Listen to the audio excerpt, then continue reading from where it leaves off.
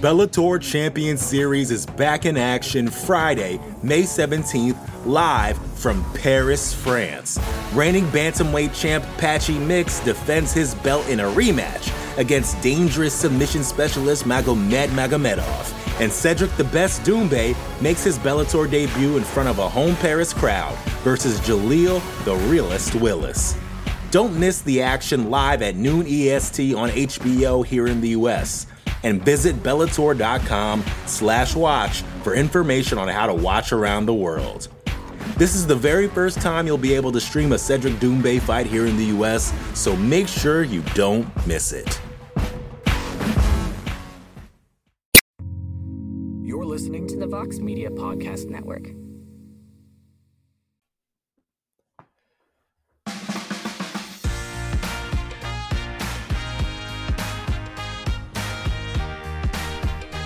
We're live, pal. Yes, we are. Those are the victory horns, and they sound for the three fighters who have championship belts in this big graphic. It's weird. Liz Carmouche, Chris Cyborg, Usman Nurmagomedov, and also, it doesn't sound for Grant Dawson. Those victory horns, when they were sounding, they sound for Bobby Green, Shaheen Al-Shadi. They sound for Bobby freaking Green, who just melts, absolutely lamps Grant Dawson in the main event of UFC Vegas 80. I almost woke my whole family up when that happened because that was just freaking incredible. But welcome to the show, everybody. We're recapping UFC Vegas 80. We're recapping Bellator 300, which just wrapped up. It wrapped up with Usman Nurmagomedov barely breaking a sweat against Brent Primus. Absolutely dominant performance. Chris Cyborg just absolutely runs over Kat Zingano for a quick finish. And then Liz Carmouche and Ilima-Lei Macfarlane, they did a thing. They got in a cage and threw punches and kicks at each other. And unfortunately, it ended in a super sad way because Ilima-Lei Macfarlane, badly injured knee, ended pretty bad. But Liz Carmouche could have ended that fight at any point. So I guess, Shaheen, the real question is, we talked about this heading in. What's the more intriguing event? If you could only watch one, what would you pick? Seemed like Bellator 300, Usman Nurmagomedov was the must-see pick of the weekend. Now that it's all played out, Shaheen, do you feel like you were correct, that you picked the right card, the right fight, the right moment? Who won the weekend, Shaheen? Was it Bellator in their historic event, or was it the UFC in the world's most famous Apex? My internet connection is all kinds of breaking up right now, so I didn't hear the end of your question, but I'm going to just go with it. I mean, look, let's be all honest here with each other, right? Like, we all picked Bellator. We all thought Bellator was the better main card. On paper, it was. What in the world? What is going on? What is going on right now? Bear with us, guys. Casey's on site and Jose is doing all of the producing. You're doing great. You're doing a great job, I promise. You're crushing it, Jose. You're crushing Killing it. it. I don't even remember. Bellator, I mean, on paper, Bellator was the better main card, right? It's objectively like the more meaningful card, certainly. Our good friend Casey on site put it excellently, where, you know, we just watched a potentially top 5, top 3 lightweight in the world make easy work of a fairly decent opponent. And we also watched one of the greatest women fighters of all time just melt someone, just straight up murder someone almost in the cage there with absolute ease. So like, that's the more meaningful card, surely, but come on, I mean, the more entertaining of the two was obviously the UFC. I mean, Bobby Green, like, no one saw this coming. We were talking about this on the show, and not really any of us gave him much of a chance to pull off what he just did. It's just incredible to me what he's sort of been able to do in this final career chapter of his. This is whatever this late run of his is, right? Like, he is 37 years old in a lightweight division that is historically incredibly unkind to men his age. And he's put together one of the best sort of UFC stretches that he's maybe ever had. Like, you look at everything that was stacked against him, right? Comes into this, dude, he already had 29 professional fights when Grant Dawson made his MMA debut. Like Bobby Green was already a grizzled veteran in the UFC when Grant Dawson started cage fighting. He out here 4-1 underdog, 37 years old against the 29-year-old. No one gave him much of a shot in the last 33 seconds. Like, that's that's like, if not the best win of his career, it's easily one of the best wins of his career. And it probably is actually the best win of Bobby Green's entire UFC career.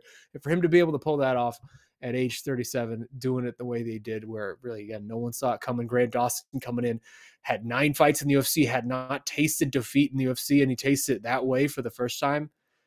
All the power to the OG, man. Like that, it is rare we see this. You look at like almost like a mini Masvidal type of run that Green's on, right? Like it's definitely not what Jorge Masvidal did late in his career, but it is sort of like this weird. I don't even know if culmination is the right word, but he is more popular now than he ever has, and he's finding more success in of a fan base than he ever has before. So all the credit to him, man. That man's lasted. He's done it, and he did it tonight. It was incredible to watch. I'm glad you mentioned the Masvidal thing because I know Daniel Cormier talked about it at the end of the broadcast, and Jed and I have been talking about this for a while. Like we do the Q&A episodes of BTL.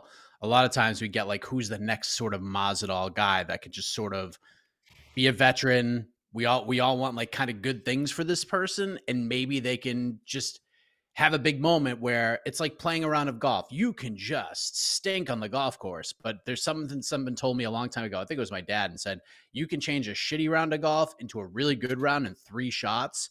Bobby Green can become a star in 3 fights. Like it's always, I feel like it's been there for like 3 years since the pandemic started. We're waiting for Bobby Green to just go on this like 3-fight run and just get to that next level. And I think the UFC is like really ready for it. And then he goes out and just knocks out a guy who hasn't lost in forever. It just is a huge underdog and gets it done. So, Shaheen, I know you tweeted out because Renato Moicano, in his infinite wisdom, just Jumped went on bananas on social media. just went bananas on social media. If you are the matchmakers, is this the fight you're making? Are you doing Bobby Green versus Renato Moicano, or are you doing something different? I mean, I like it. Moicano has sold me on it. Bobby Green's probably going to be ranked above Moicano once this comes out on Monday, when it comes to the UFC rankings, at least, which we all know those are not the most important rankings. But for their purposes, that's certainly important. Grant Dawson was number 10. I wouldn't be surprised Bobby Green jumps in at number 10. Moicano's at number 13 right now. That being said, I like that fight. Moicano's on a nice little run. He has a little bit of momentum too with the way he's been able to promote himself, doing all sort of the outside of the cage things, but also the in-cage promos. I don't know. I didn't think about that fight until Moicano proposed it, but I like it. What about you, Mike Heck? You are the matchmaker extraordinaire. We really want to hear from you in this. I'm not going to give my answer, but I can assure you, I think when I say this, you'll probably figure out who it is. It's not going to be Renato Moicano. It will not be him. It will be somebody ranked higher than Renato Moicano, because I really think the UFC is going to try to push this man. I think they're going to push him. I think they're going to try to make a big move here and see if Bobby Green can come through again against a really good grappler. And I think there's really only one name that kind of stands out that could possibly be available for this fight before the year is over. And it starts with an M and it ends with the Touche Gamrot, as long as he's not the actual backup for the title fight and is not tagged in October in Abu Dhabi. Dude, Bobby Green versus Mateusz Gamrot at UFC 296. On top of that, featured prelim, ESPN. Let's go. Let's do that. I'm totally down for that. Yes, either the shot clock just went off or Jose completely agrees with me. I can't tell if that's Jose agreeing or disagreeing. No, that's Jose agreeing. Our internet decided to cut off the first 3 seconds of a 4-second air horn, so you got the tail end of an air horn.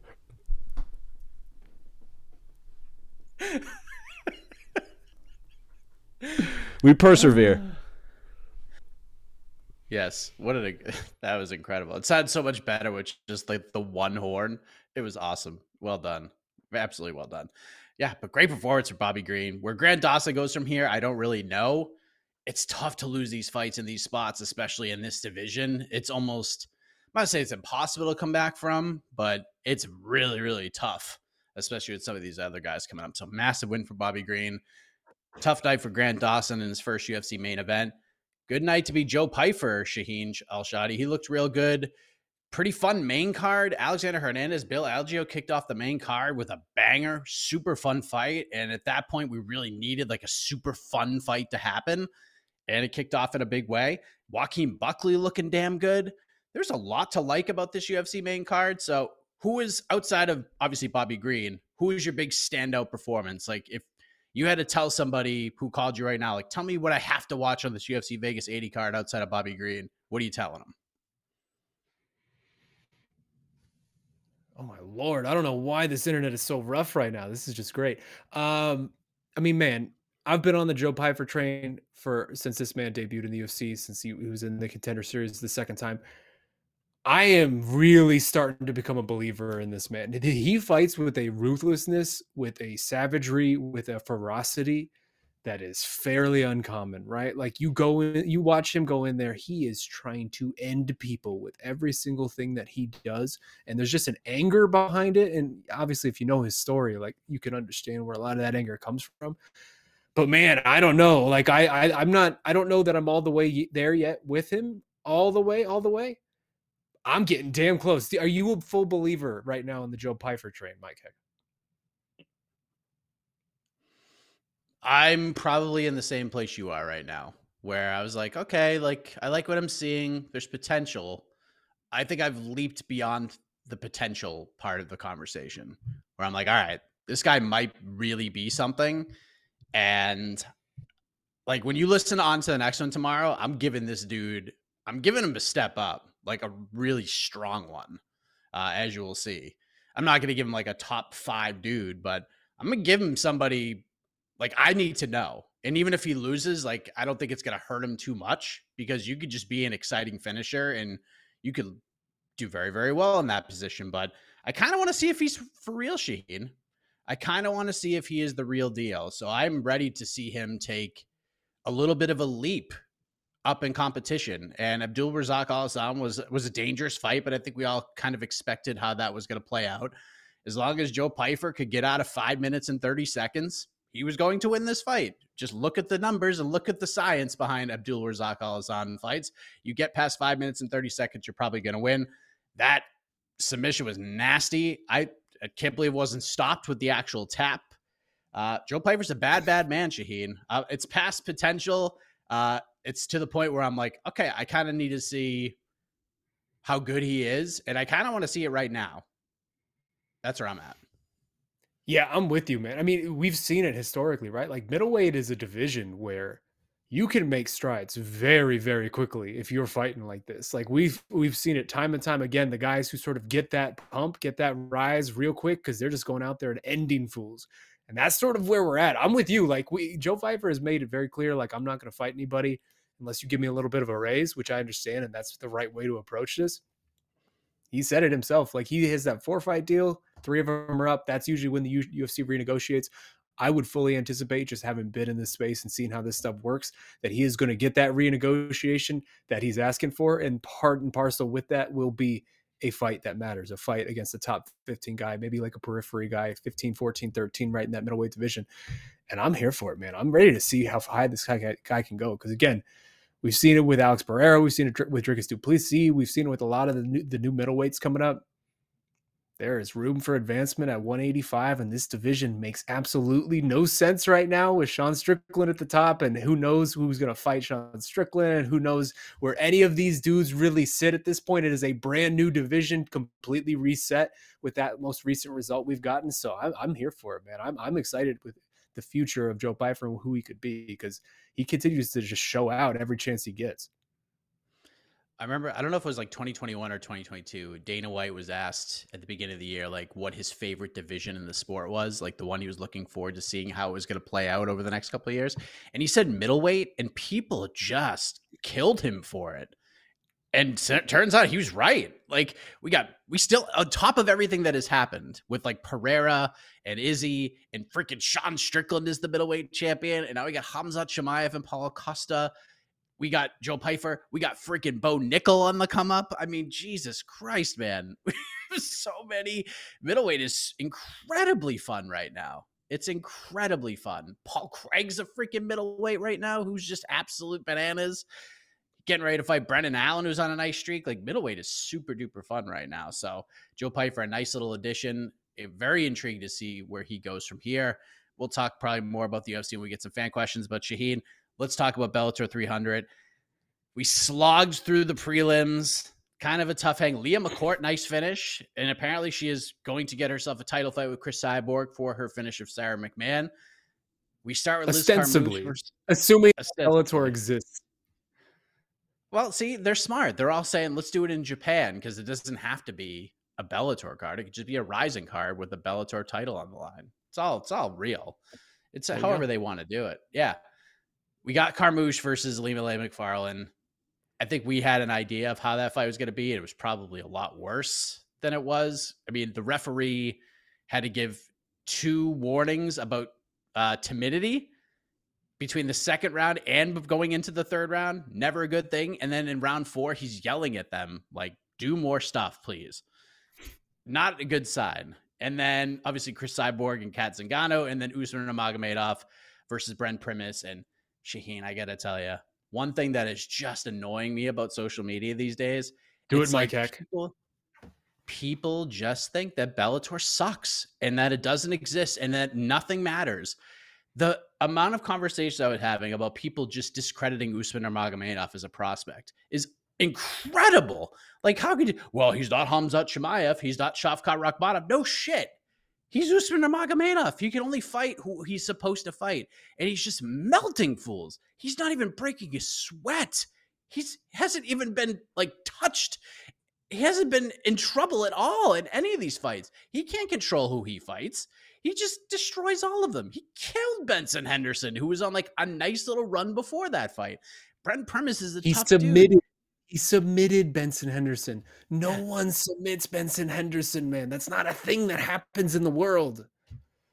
This guy is one of the 7 or 8 best prospects of the sport. At worst. At worst. And if you want to throw, I understand the Hamzat, and there's a lot of guys under 30 who, like, you don't even think are under 30 because they've been fighting for so long that are still under 30, like Sean O'Malley and Brandon Moreno and Hamzat and, Shavkat. Like, there's some killers under 30. But to say Usman Nurmagomedov is not in this conversation at all is like, maybe he is like, he might actually be the best guy. We don't know for sure. But to just leave him out of the conversation because he's in Bellator is ridiculous to me, dude. It's ridiculous. I mean, it's absurd. It's absurd, especially when you like look at the track record of guys coming over from Bellator to the UFC, right? Like, we've seen a lot of success stories of people come from Bellator to the UFC, people come from other promotions to the UFC. And I remember, I'm old enough to remember when people were doing this about Strikeforce and saying Strikeforce was some inferior brand with inferior fighters. And then all of the Strikeforce fighters came to the UFC and a lot of them won titles, especially a lot of the main ones. WEC, same thing. A lot of the WEC guys come over to the UFC. They're overrated. No one cares, whatever. And then they end up winning titles and putting on all these highlights. Like, we have seen this happen time and time again. People don't learn their lesson in this sport. That's just sort of the reality of it. I'm not going to be shocked if Bellator ends and then a lot of the Bellator fighters come over and are very competitive, whether it's a Johnny Eblen or an Usman Nurmagomedov or an AJ McKee or whoever you want to throw out there. Because I agree with you, Mike. I mean, Usman to me looked like he was bored tonight. Looked to me like after 2 rounds, he very much was aware that like Brent Primus kind of couldn't do anything to him. So he was just messing around a little bit, almost in the way that like Khabib did with Al Iaquinta that one time, where it was just like, I'm just going to kind of do some stuff here and try some stuff out and ride this out. I don't know. I mean, the first 2 rounds were very impressive to me. And then again, he kind of put it on cruise control, but I feel like that guy might be a top 5 lightweight, might be a top 3 lightweight, depending on what kind of matchups he can get. And he is still so damn young. Like, that is the thing. We have not even begun to scratch the surface of this man's potential. And he's already like an undefeated champion of the second best organization in the world. Like, that's not bad. Like, anybody who's crapping on Usman Nurmagomedov, like that's, I don't actually know what you're doing.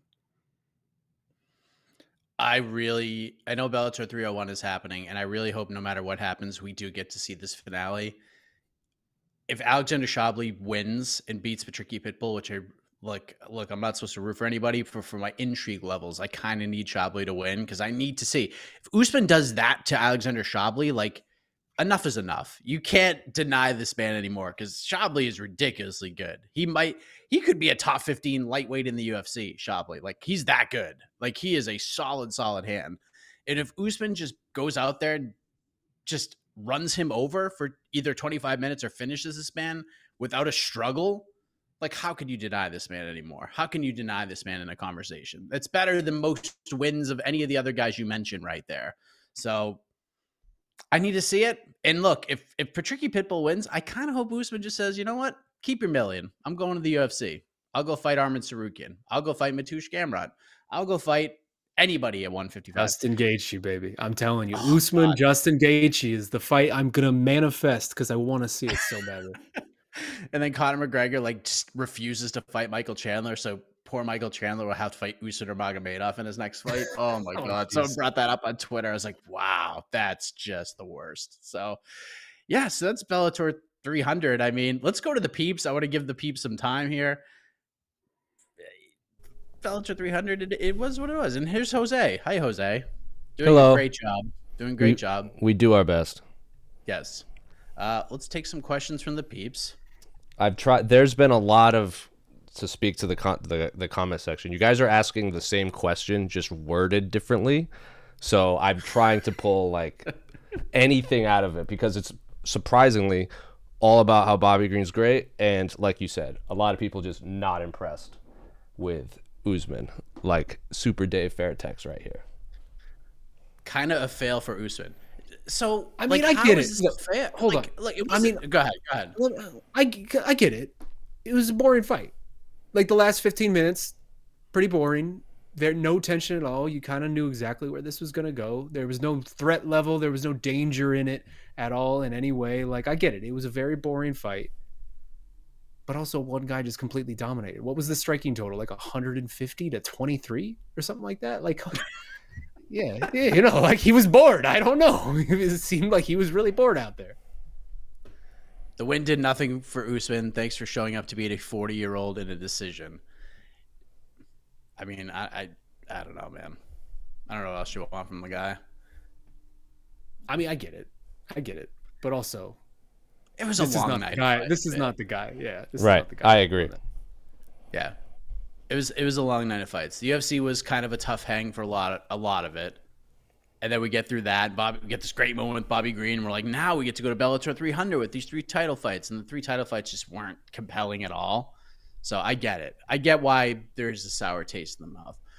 Bobby with full fight camp is a beast. He's taken too many short notice fights. About time he got a chance to shine like that. Yes, Hank Hill. Good performance. It's a very angry Hank Hill in the picture too. Super angry. What else we got? It was not at all boring. Usman put on a clinic. It was beautiful to watch. The first 3 rounds were incredibly fun to watch because anything Brent Primus did, Usman kicked him in the liver every single time, no matter what Brent did. Brent tried to go for a takedown, he got kicked in the gut. If he tried to go for a punch, he got kicked in the body. If he tried a leg kick, he got kicked in the liver again. Like, Usman was just so good. He knew everything Brent was going to do before Brent did it. It was insane. The distance management. The distance management was just obscene from pillar to post. Like Brent, you saw at the end, if you heard Brent say to his corner, like he was just so elusive in there. Like I couldn't figure out what to do. He looked like a demoralized man after 10 minutes, and I get it. Yeah, not only was he elusive, but like when they would show the slow motion replays between rounds, that's when I really started to appreciate what Usman was doing in there. Like he threw that like question mark kick, and then followed it up with a lead right. And then Brent Primus like came in and threw a spinning back fist, and Usman ducked it and then came in with a body shot. It's like Mike said, he saw everything coming from a mile away and just had a counter for everything. It was pretty unbelievable to watch. But in real time, I get it. If you watch the replay in slow motion, I think you would have a lot more appreciation. Anyway. The Bellator Champion Series is back in action Friday, May 17th, live from Paris, France. Reigning bantamweight champ Patchy Mix defends his belt in a rematch against dangerous submission specialist Magomed Magomedov. And Cedric the Best Doumbé makes his Bellator debut in front of a home Paris crowd versus Jaleel the Realist Willis. Don't miss the action live at noon EST on HBO here in the US. And visit Bellator.com/watch for information on how to watch around the world. This is the very first time you'll be able to stream a Cedric Doumbé fight here in the US, so make sure you don't miss it. Support for this show comes from Sylvan Learning. As a parent, you want your child to have every opportunity, but giving them the tools they need to tackle every challenge, that takes a team. Now more than ever, educational support tailored exactly to what your child needs can make all the difference.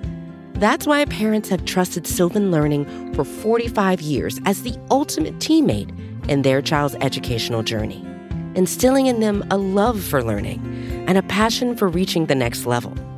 And Sylvan's Insight Assessment can identify gaps in learning and areas that could be of concern for your child. It's a 360-degree view into your child's learning that you can't find anywhere else, and helps ensure that your child didn't miss something in school that might put them at a disadvantage in the future. And right now, it's the best price of the year at $29. Go to sylvan29.com to learn more and get your child's assessment for only $29. That's SYLVAN 29.com. This is an interesting thing that I don't think you guys have touched on. Are you tapping Al-Hazan? Yeah, jeez, Louise. That was a weird thing, right? It was very weird because it clearly looked to me like the punch thing to the shoulder was enough to signify a tap to me. And then he's convulsing on the ground, and he's like, "Ooh, Abdul, are you tapping? What do you think?" It was tough, man. It was tough to watch. I was actually a little nervous for him. I'm like, come on, please. Once the convulsing started, it was like, all right, what are we about to watch here? Not even the commentators really knew what was happening, because one of them yelled, "He's tapping." The other one said, "He's fighting back." So I have no idea. Like, the whole situation, the camera angle was weird too. It was just an odd situation all around. I'll tell you what though, if Joe Pyfer had gotten that submission in the first minute, like he almost did, oh yeah, I would have lost my mind, man. That dude is impressive, man. I know you can only fight the people you get thrown against, but he is just manhandling people in a way that you really do not see grown like professional fighters get manhandled in the way that he's doing it. He's a physical freak. Sticking with the referee questions. Should Chris Tione be reprimanded for doing nothing about Glenn's blatant glove grabs? It was pretty bad. It was pretty bad.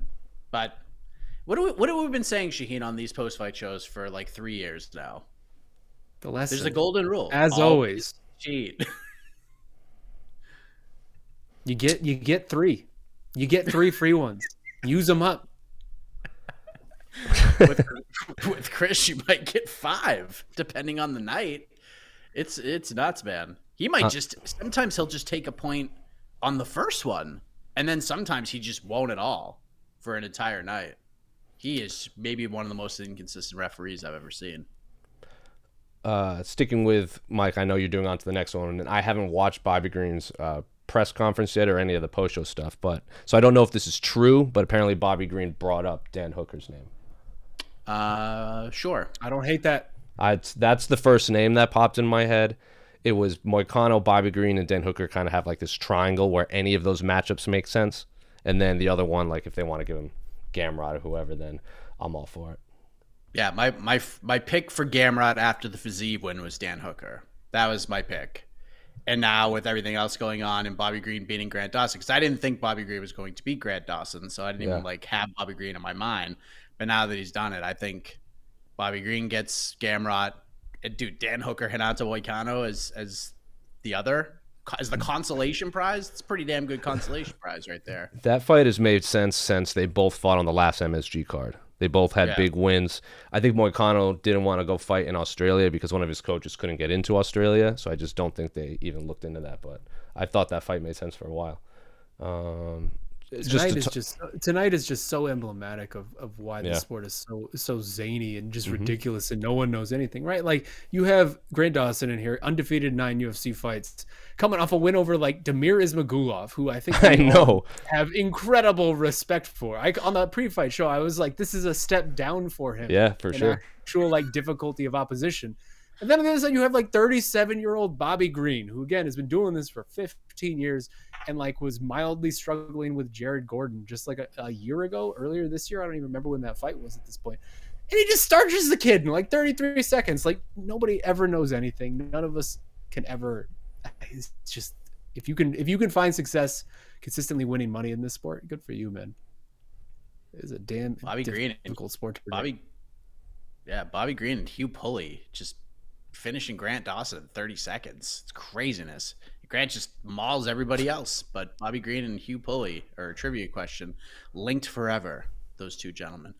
Hooker just called up Bobby Green on Twitter like 20 minutes ago. He said, let's boogie Bobby Green. Moicano can suck it. That's his exact phrasing.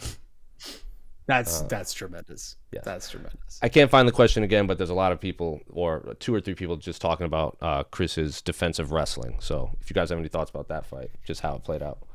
I mean, she basically just mushed Kat. Like, anytime Kat shot in, she just kind of like, nah, it's not happening. Just pushed, just mushed her in the face like a big sister would do to a little sister. I said in our Slack, like, they could have fought that fight 100 times. Kat Zingano would not have won a single round. That was tough to watch very quickly when you realized what this was about to be. Yeah, I kind of thought like Kat would do different things because it was pretty obvious what she was going to try to do here, and it was pretty obvious what Chris was preparing for.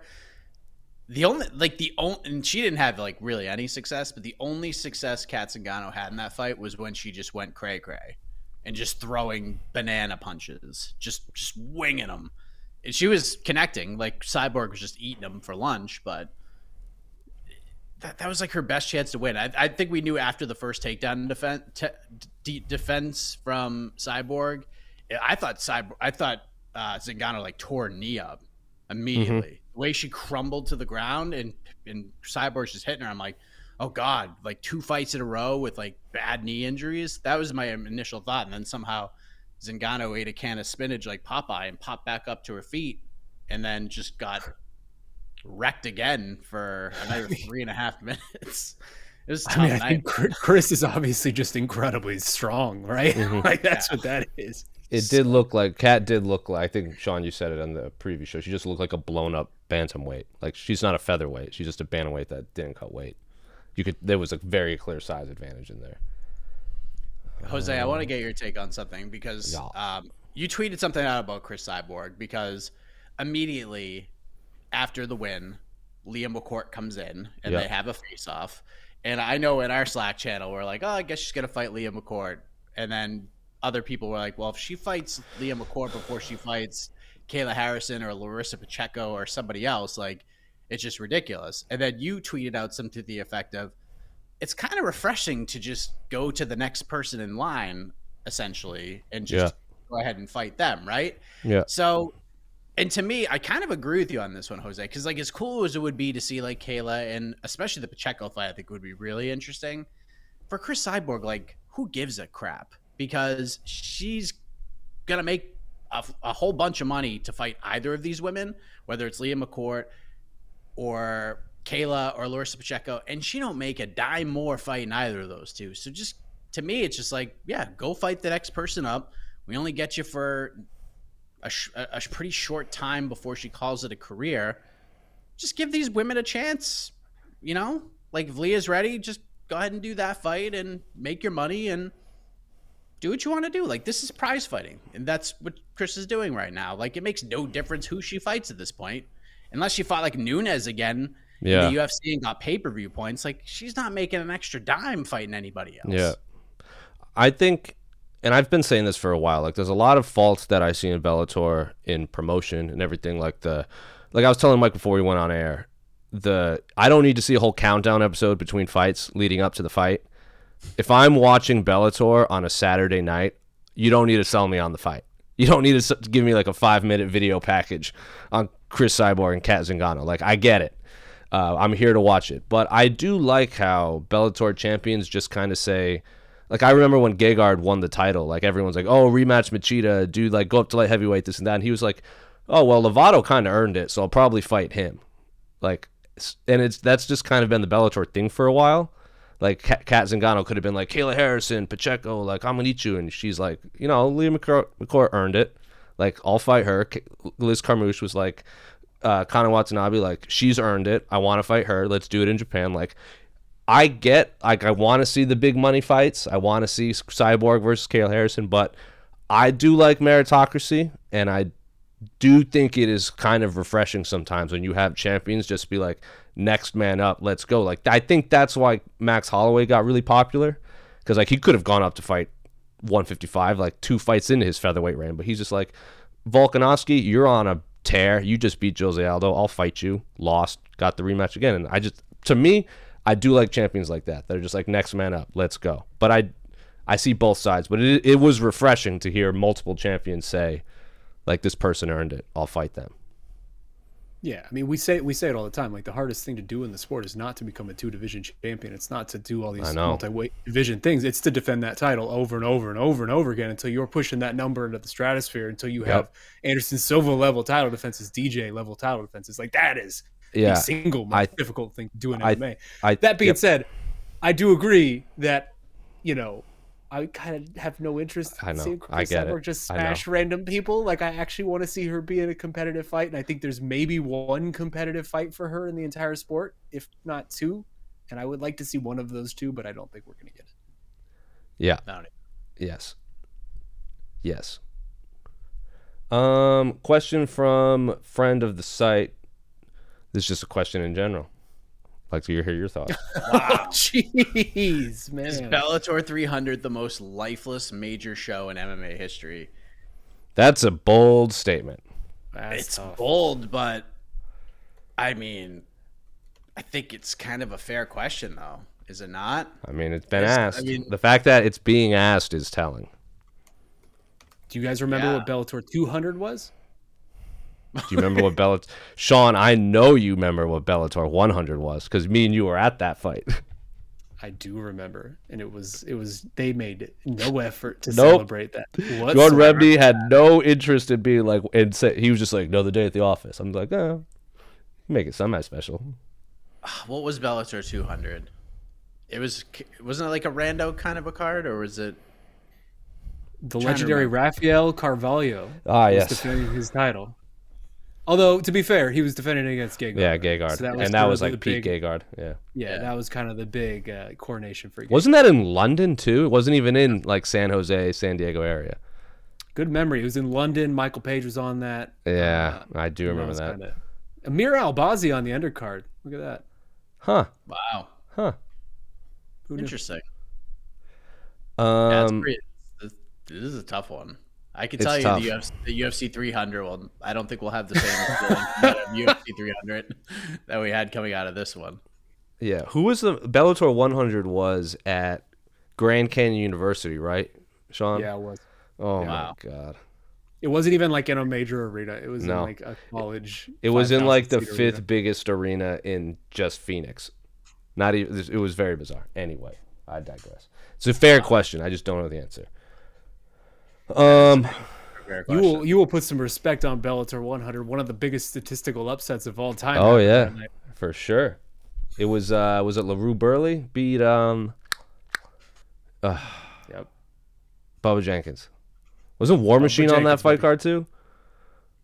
Oh man, what a time. He very much was. That was when they were trying to make War Machine a thing. What a time in MMA anyway. I don't know if you guys were watching like the early prelims of the UFC, but did you guys have any thoughts on the decision between Murata and Vanessa?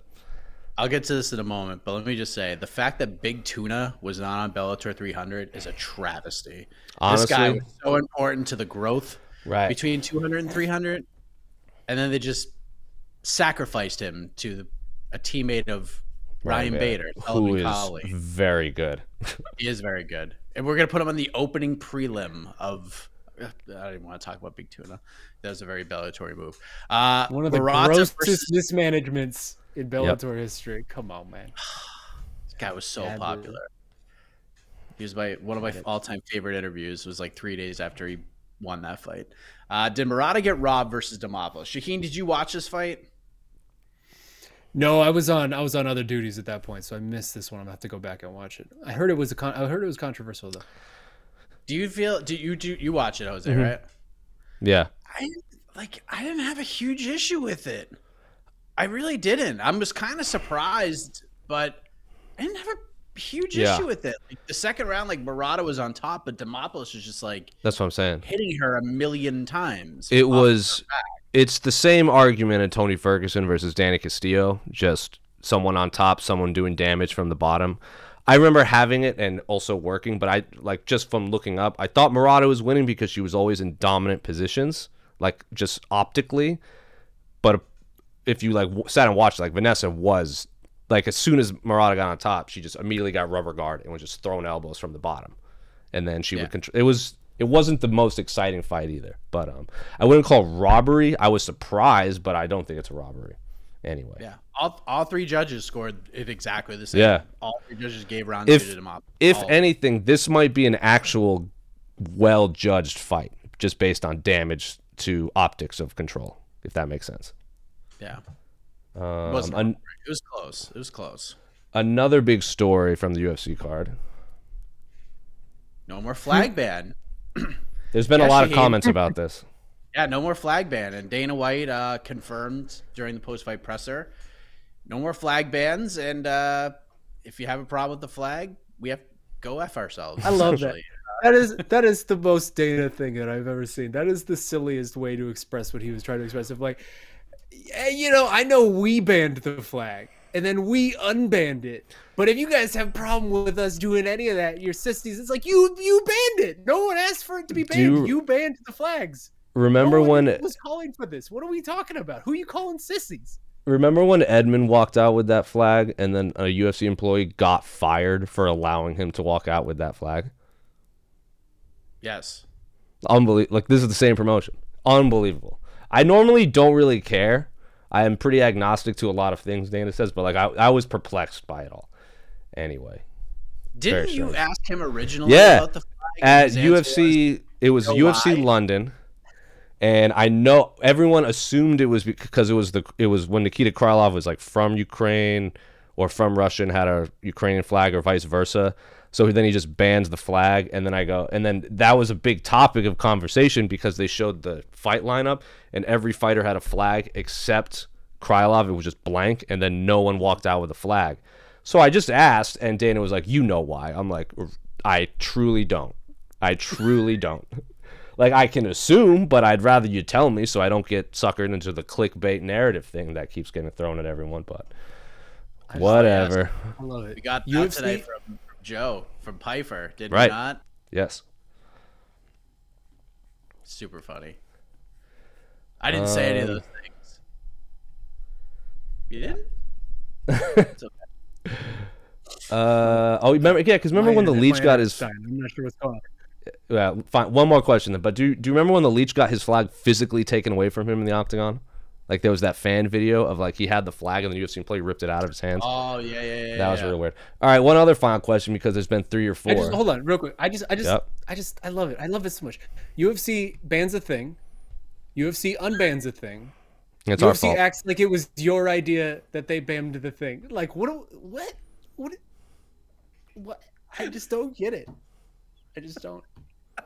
Dana's thing now is this is a place where you can say what you want to say and not have it held over your head, which obviously I can guarantee you is not 100% true. Like, there are things that I could say that Dana would get mad about. Anyway, final question because we've had 3 or 4 and Sean, the internet is going to blow up. Dawson has to change his walkouts. What was that? I know exactly what it was. Tell us. The second I heard the guitar riffs, it was the song Hellfire, sung by Count Frollo from the Disney cinematic classic Hunchback from Notre Dame. That does not surprise me. Oh. I didn't hear it at all. Yeah. You remember when Frollo is singing to all the demons coming out because he's so mesmerized by Esmeralda? There's like a lot of like sexual innuendos in it. It's very bizarre.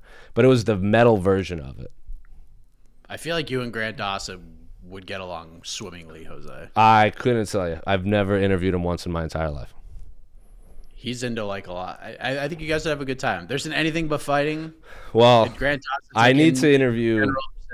I've been trying to interview Drew Dober for like a year about Mass Effect because I have so many questions to ask him about Mass Effect, like who he saved in Vermeer. I need to know because that is a very telling thing about a man's character. Anyway, that's probably it. Okay. Yeah. I did like Daniel Cormier's reaction to that walkout. Yeah. DC was pretty good tonight. He wasn't bad. Pretty good tonight. You know why? Because Paul Felder's pretty good. And Paul Paul Felder's was very nice good. connective tissue. That's why. And you know who else was there too? John Gooden was there. Nice to hear his voice. Love Nice me a to- John Gooden. Do love me some John Gooden. Yeah, it was good tandem tonight. I think they did a Some very John good job. Gooden in Vegas, too. Not very often. Love that. Love that. Did a great job. Guess where the UFC is next week, everybody? Back at the world's most famous Apex. Sadiq Yusuf versus Edson Barboza. Good fight. Vegas 81. I like that fight. The Go Home show for UFC 294, which goes down in 13 days from right now, everybody.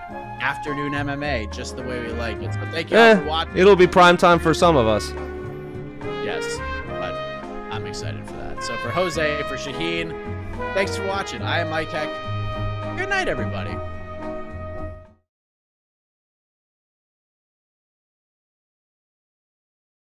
The Bellator Champion Series is back in action Friday, May 17th, live from Paris, France. Reigning bantamweight champ Patchy Mix defends his belt in a rematch against dangerous submission specialist Magomed Magomedov. And Cedric the Best Doumbé makes his Bellator debut in front of a home Paris crowd versus Jaleel the Realist Willis. Don't miss the action live at noon EST on HBO here in the US. And visit Bellator.com/watch for information on how to watch around the world. This is the very first time you'll be able to stream a Cedric Doumbé fight here in the US, so make sure you don't miss it.